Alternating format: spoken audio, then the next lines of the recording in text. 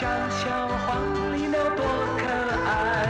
踏着风儿走过来，踩着云儿走过来，敲敲门儿问一问。Hello, everyone, and welcome to our second episode of First Impressions, Thinking Aloud About Film. And today we're thinking aloud about Hu Xiaoxian's second film, which is Cheerful Wind, also known as... Play While You Play. Seems to be the original English title of it. Now, what did you think of it? I really liked it. You see, because I didn't like it as much as Cute Girl. Uh-huh. Yes, I thought, Cute Girl was so charming and fuzzy and, I mean, it did have kind of a little bit of broad comedy, but I don't know if it was the print of this, but obviously the audiovisual pleasures were not as intense, right? Cute Girl has this very vibrant color, and this is very fadey and grey, and that could just be the print. I mean, because Cute Girl and the next two films we'll be watching were all recent restorations. This one is not included in the ones on Mubi, and it's not available on Blu-ray. So we were watching a copy that we found, and it's clearly it was perfectly watchable. But yeah, you probably missed some of the visual pleasure of it, I think. Yes, I also found. Don't get me wrong, I found it charming, and I liked it, very much. And there are many things about it that I like. But there were moments in the middle where kind of I thought bits dragged, in a way that they didn't for me with Cute Girl. And I also found Feng Fei Fei's character in this film was intensely annoying. Yes. I had you in mind when watching her, because for the first half of the film, she changes hats in practically every shot. Yes. Right. And then somehow you forget about the hats. Like, all of a sudden she's not wearing any for large chunks of the film. Perhaps that's where the film loses its way, is where she stops wearing hats. Yes. She's done the hats, moved on, and lost her audience along with the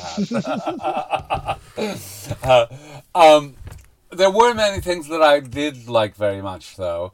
I mean, that whole gag at the beginning with the boys trying to explode the shit, that was like so funny. Yeah. I think the film is very interestingly self-reflexive on filmmaking as well. Yeah. So I think this has another layer that Cute Girl doesn't. And that actually maybe it's to its detriment, yeah? I think, because I think what you can see in this is, I think what we commented on Cute Girl is it's someone who, is making a very commercial film, but is also trying out ways of filmmaking. And in this, that's happening too. And there's some very interesting stuff about the way it's made. I mean, as you say, the film within a film stuff is very interesting. The framing of it is incredibly interesting. There's some amazing use of the kind of CinemaScope screen. There are bits that felt, they were kind of, some of the supporting cast were sort of non-professional actors and kind of semi-improvised, the bits in the village and the bits in the snooker hall, this kind of thing. Yes. But kind of all of that sort of felt like it belonged in a slightly different film than the one it was in. Much as I enjoyed those aspects of it. Yes, I agree. So, I mean, I think the film has you can tell already it's a real kind of filmmaker. There are shots that are shot from a fire escape, and, where the face of Benny's face is filmed in the center of it, that you go, wow, right? But also it's not really in keeping, it's a fantastic shot, but actually it's not really contributing much to the tone or the narrative, really. It's just, it looks fantastic, right? And that kind of, I'm not, I don't want to criticize that too much, because it's great when things look fantastic. But it's almost like he's using this very flimsy commercial, star-driven musical comedy, as a way of trying out things and as a way of commenting on cinema itself. And it's almost like the film can't carry all that stuff. Yeah, You know, but you got to give him credit that he basically got paid to do that rather than going to film school. well, or maybe true, he did true, both. true. And I also don't want to give the wrong impression. It's a very, very enjoyable film. Yeah. Yeah. I love these films that are not quite musicals, but they are. Yeah, they practically have a musical number in every 10 minutes. There's at least one musical number, but it's not like the Hollywood kind with dancing and spectacle, and this is just either music overlaying the narrative, or usually music overlaying the narrative, right? Yeah, Like, in both of the films so far, and also in we'll see this again in Green Green Grass. Kind of halfway through, there'll be a big montage musical number where they're not necessarily singing it on screen, but it's just kind of this is clearly supposed to be the big hit song from the film, and you just get this montage that doesn't really add anything to the plot. But I guess that was the style of commercial filmmaking in Taiwan at the time, a little bit like happens in Egyptian cinema as we were watching. Yeah. You know what it reminded me of? It really brought to mind MTV, right? And that would have been the era of MTV. MTV would have been beginning then, except obviously MTV was a lot flashier, and those numbers would have had like a lot more cutting and quicker cutting, and cutting to the rhythm. Whereas this is like a musical montage that could be a video clip, but that is made for a film rather than for an MTV rotation. Yeah. I mean, we should say a bit about the plot, which is please. amazing. So basically, we sort of start off in this village, and there are some kids doing a trick with exploding cow shit, and then it transpires this is actually a commercial for detergent that's being filmed. So we have a film in the film going on. Fong Fei Fei is a photographer who works for the production company. She then sees this man and kind of falls in love with him because she thinks he's gazing at her, but then this is Kenny B, but it turns out, plot twist, turns out he's blind. so he's blind, and but she's engaged to the producer, who's this. So it's a love triangle with the same three leads as Cute Girl, because the producer is the boyfriend from Cute Girl. So it's kind of, is Fong Fei Fei gonna end up with Kenny B or the other guy? Is Kenny B gonna get his sight back with an operation? Is he gonna get an eye transplant? When he gets the eye transplant, will he recognise Fong Fei Fei? Will they? Who will she end up with? You won't be able to possibly guess the outcome of any of those questions, but that's basically the plot. But it's a stupid plot. But on the other hand, what I really liked about it was that you got a real sense of on-location shooting, and within this very contrived melodramatic plot, the film really also evoked a sense of how people lived. Right, and I think it's something that is easy to connect with the films that we've been seeing from Iran and from Egypt, because it feels also very much a society in transition. Yeah, you have the people in the market stall, and the way that people live in the small towns, and there's a scene where the heroine goes back to Taipei, and you're shown her flat, and kind of there's her toilet door is open, and she's got the toilet with a pink a seat, and you think, why are they showing us this? And well, the answer is probably because that's aspirational to have like an indoor toilet with a pink seat, right? Like because I mean normally that's something the door would be closed, right? So the film is showing off that apartment and that. Well, it's aspirational compared to the life in the village. Yes, we'll see. You will see in Green Green Grass. You will see many more village toilets, and yes. they're not pink toilets with seats. So yeah, that is interesting, and you sort of, I think that kind of look at rural life and that look of urban and rural life is probably what he was really interested in doing. The one sequence which is interesting is there's a sequence in the middle where Um, so Feng Feifei's brother is a teacher, and he's going away somewhere, and so he gets his sister to come and take over his class for the rest of the term. And there's this lengthy sequence where she's teaching the class of kids, and that's actually essentially that's basically the whole plot of the Green Green Grass. Except in that case, it's Kenny B who arrives to take over a class when his sister is going away, and it's very similar. It did make me wonder about recruitment practices in the Taiwanese education system at the time. So, oh, I'm going away for a few months, but my brother can turn up.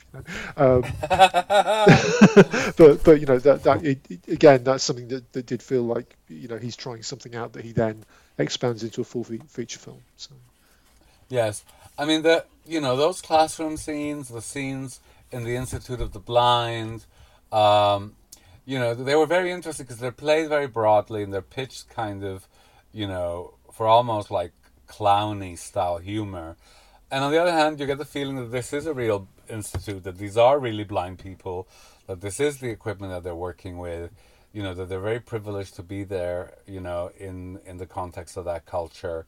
So it's a really interesting kind of melange of kind of almost documentary feel, but kind of vehicled into, a broad comedy. Yeah, and I think that's the really interesting thing about watching these films in order is that they are, he is trying stuff out and he's developing as a filmmaker, but at the moment with these first three films in a very commercial context. Yes. Well, I mean, what he does is very interesting, and you could also see a whole series of concepts at work, right? So, for example, that meet cute where, she thinks that Benny's staring at her, but actually he's blind, yeah? And of course, what is she? She's a photographer. So, she's somebody with a camera and kind of shooting things with a camera, and he's blind, right? So, the sense of like not only sight, but capturing what is seen, as opposed to like not being able to see it all, right? And then you go into, the screening room, and you see kind of, the film being screened, and it's kind of, it's also interesting conceptually about, kind of sight and vision and recording and all of that stuff. I mean, there's a lot of recordings as well, right? The blind people are all recording, the kind of the spoken sound. So you also get the feeling that, like in these other films that we've been seeing, the sexual mores of the period are also in transition, right? So there's that lovely comic bit where the father says, "What's all this hand holding?" Right? Like, and she says, "He's blind." So the sense of the public and the private, and perceptions of sexual kind of activity, and the interesting thing in this compared to Cute Girl, where we talked a bit then about the kind of the sort of marriage arrangement that was going on there, whereas in this she's very much in control. She has decided first off she's decided she's going to marry the producer from Hong Kong. Then she actually decides maybe she prefers Kenny B, but she's not quite sure, and then she's kind of, I guess, trying to choose between him and her career and so on, or him and her nice holiday in Europe, which seems to be the other thing. But it's entirely her as an independent woman, and I really liked the ending. Essentially, the ending kind of leaves it all unresolved because they're at the airport. She's about to go to Europe. Kenny B turns up just at the last minute, and actually the dialogue cuts against what's actually happening on screen at that point, which is quite an interesting way of doing it. That's well, I don't see it as unresolved as you are. I mean, basically, he arrives at the airport, right? And then basically he says, "I'll do anything for you, wait for you, blah, blah, blah, but let's go get my ticket, I'll join you," right? And it ends on a freeze frame of them as a couple, totally in love together. So, I mean, what I did find interesting is, what you were bringing up about her being a career woman, right? Because she is also a career woman in Cute Girl. Yeah, so she's a good daughter, and she's a traditional daughter, and she's a respectful daughter, but you see her in all these projects leading all these men with her, presentations at board meetings. Yes. Right. So, She, and here yeah, again, she has one of those jobs in Cute Girl, with the kind of jobs I love in films where you're watching the film and you can't actually work out what her job is, but no, you except that can it's very tell important. it's very important.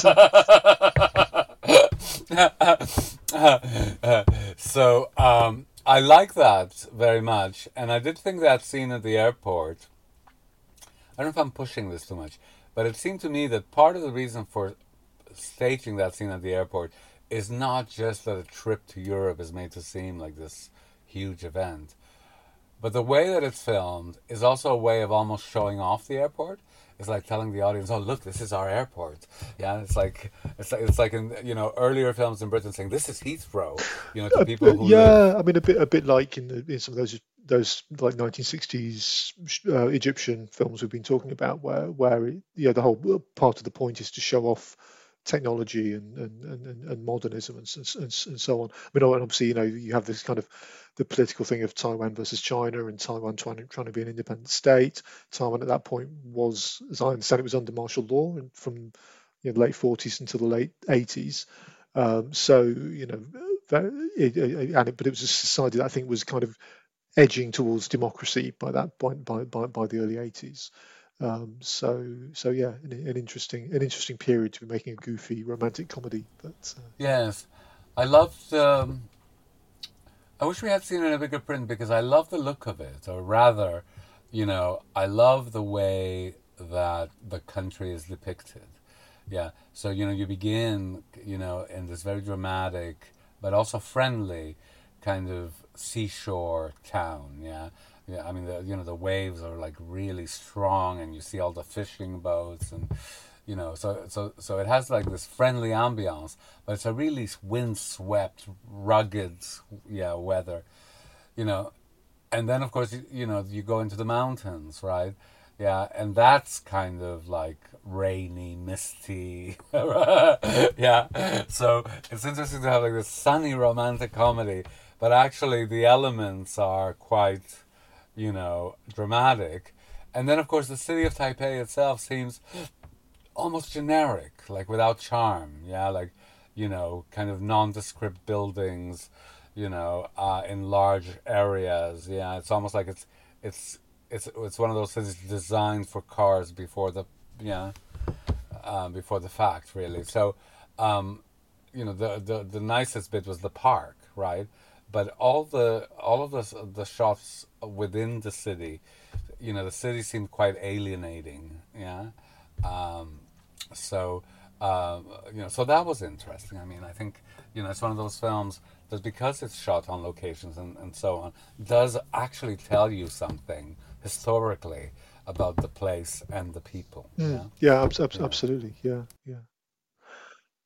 I thought one thing I found very impressive was just the way he was kind of marshalling such a huge number of people on screen. I mean, there's sort of Yes. all these scenes with loads of kids or loads of villagers or city people or whatever, and then he's got all this stuff going on in different areas on the screen. So I mean, the great bit at the beginning where Feng Fei Fei is on the rooftop taking photographs, and then you see this bunch of people going past on the road, and one of them is Kenny B being pulled along on a cart by a donkey playing his flute, and it's a very complicated setup. And there's bits later on where there's school children running across a field, and then it kind of camera pans across, and I think it's Feng Fei Fei and a couple of other people kind of cycling down the path or whatever. It's a very, very, very complicated setup and a lot of people involved, and it just works really well, and the kind of construction of the shots are really interesting.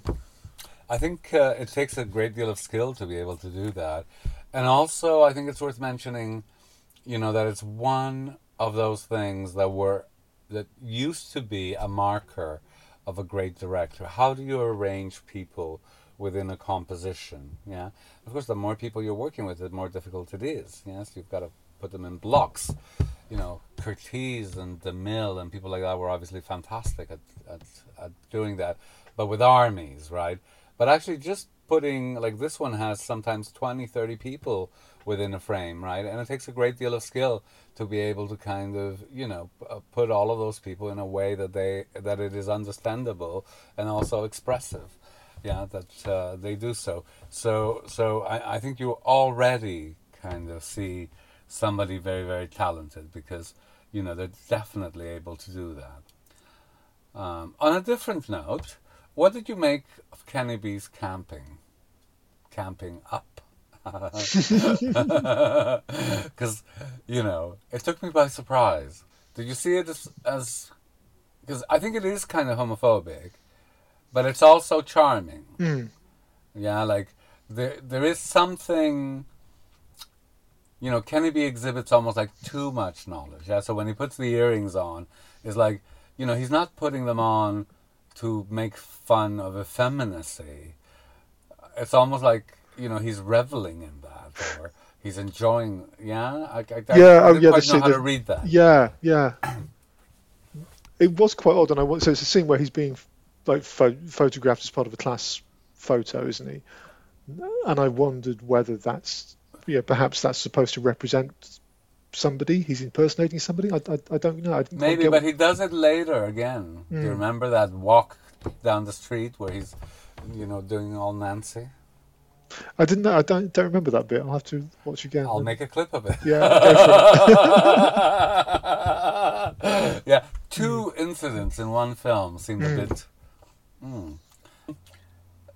I also wanted to mention, as I suppose in praise of Hu Shaoshen and his cinematic literacy, that he used one of those standard narrative devices, that Hollywood uses so well, which is to give a deadline. Yeah, so I thought, the last scene where it says, if you're not at the airport by 7, whatever, I will leave without you, right? And so then you have the suspense of, will he turn up? Will he turn up? He's only got 2 minutes, right?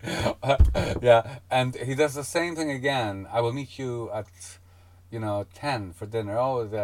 10 for breakfast. 7, right? Like, and then he turns up. So this thing of setting deadlines and giving times, yeah, that's right. Because then when he turns up for breakfast, she's still asleep, and he So all these almost missed opportunities.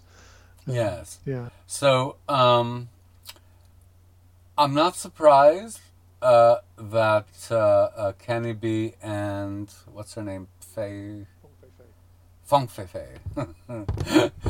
were not rematched, because we talked about their chemistry last time, right? And being uncertain of it, so I mean they were both charming, and the film was a completely charming film, but we were uncertain about whether they had chemistry, and I think this really settles it. They don't. I mean, that's my view anyway. But it's odd because I just find Feng Feifei's character in this one is it's really odd, and how are you supposed to react to think some of the stuff she does, like when she's got to know, and they've kind of fallen in love with each other, but Kenny's character, he's blind, and then he's going to have his eye transplant, and she says, well, I'm off now, see you later. And he's like, well, how will I recognize you? And she's like, oh, don't worry, you'll recognize me. And then he kind of arranges to come to the village where she's staying, and she plays this, in quotes, hilarious trick by, she's got a heavily pregnant friend, and she gets the heavily pregnant friend to pretend that to Kenny B that she's the girl he's met, and it's like that's a really nasty thing to do to this guy who's just got his sight back, and it's quite odd. Yeah, it's quite odd. Yeah, but let's distinguish between characters' actions, which, let's face it, in this film, which is like hysterically melodramatic. I mean, he is, after all, a blind fortune teller who needs an eye operation, right? Like, so, yeah. But that's the things. I'm going to come back to that point in a second, but carry on what you're saying. So the things that he's made to do as well are, no less ludicrous than what she's made to do. But he's very charming. You know, he's always smiling or winking, or he's always doing something interesting. Yeah, that kind of makes him very appealing on screen, or he comes across as very charismatic. Whereas, you know, she's dour, immobile. She's got this look that's slightly judgmental, right? So aside from being made to do silly things or preposterous things, she really does them without charm. Yeah. No But matter how many hats she wears. Exactly. wearing hats is not a substitute for having a personality. But here's the thing with Kenny B's character. When we first meet him, he's sitting on this horse-drawn cart playing a flute, and then we see him. There's a guy like hawking goods in a market, and Kenny B is standing next to him playing the flute. So you see, he's a blind beggar basically, and then you next see him. He's in Tai Pai, and he's going to be telling fortunes in the park. So it's like, well, okay. So clearly, he's a blind guy. He has no income. He's subsisting by begging and trying to tell fortunes. But then you find out and sending money to his father. From his earnings. Exactly. Then you find out actually he was a junior doctor who lost his sight in a car accident and is kind of living in this quite nice flat. And so it's kind of, well, okay, why was this junior doctor, who obviously can't work as a doctor while having lost his sight? You don't want to be operated by a blind doctor. He could be a psychiatrist or something. But you know, I guess maybe it's a thing that there's no kind of safety net for people in that position. But as I say, it's quite odd that he seems to be this. When you first meet him, he's this kind of pitiful beggar, flute playing guy. But then it turns out he's actually a doctor. As soon as he has his eye operation, he's back at the hospital. He's back at the hospital. The evidence for this is he wanders around looking in a couple of incubators, and that's the kind of indication of his medical work. I must say I didn't find that, you know,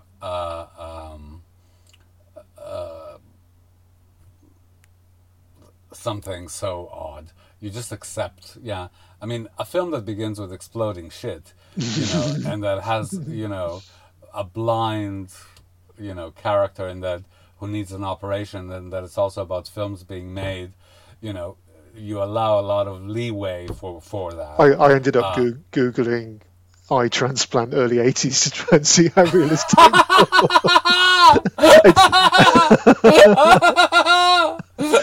it's not actually impossible. It's not actually impossible. Assuming what they meant was a cornea transplant. So basically, for whole eye transplants, I think are now just about possible. But you could get the cornea transplanted. If you lost your sight because of a damaged cornea, you could get a new cornea put in. We should tell our listeners that the film doesn't delve in those furrows of realism. There should be a disclaimer at the end. Please note. But I enjoyed the film, but I can see why, if you're, because. And I think this one has been restored as well, although we weren't seeing the restored version. But I can see why, if you're doing a release of like three of a selection of these early films, why they did, you know, Cute Girl and then Green Green Grass, because this and Cute Girl, you kind of get the same point really, that this is a guy making a commercial musical who is developing as a filmmaker. But Cute Girl is genuinely charming. I really know. Cute Girl is a better film than this one. Well, what's the next one? So the next one is Green Green Grass of Home, which is on Mubi. Okay, and I think you'll find very, very interesting. So okay, I look forward to it. I mean, you know, I must say I've been very pleasantly surprised because, you know, I expected these films to be like really dour and epic and slow. And you know, so far they've both been like great fun to watch, and you know, very charming, and one, the Cute Girl, I think is genuinely good. Yeah. So I'm looking forward to the next one. Yeah. Excellent. Is there any last thing you want to say about this one? I don't think so. All right. So. Well, we are First Impressions, thinking aloud about film, and we've been thinking aloud about what's the name of the wind? What's it? Cheerful wind. Cheerful wind, or play while you play. That's right. So join us again for the Green Grass of Home, which we'll be doing shortly. And thank you very much for listening. Bye-bye. Bye. 只要跨上了窗儿外，想想黄鹂鸟多可爱。踏着风儿走过来，踩着云儿走过来，敲敲门儿问一问，我的朋友在不在？春天的脚步姗姗来，快来迎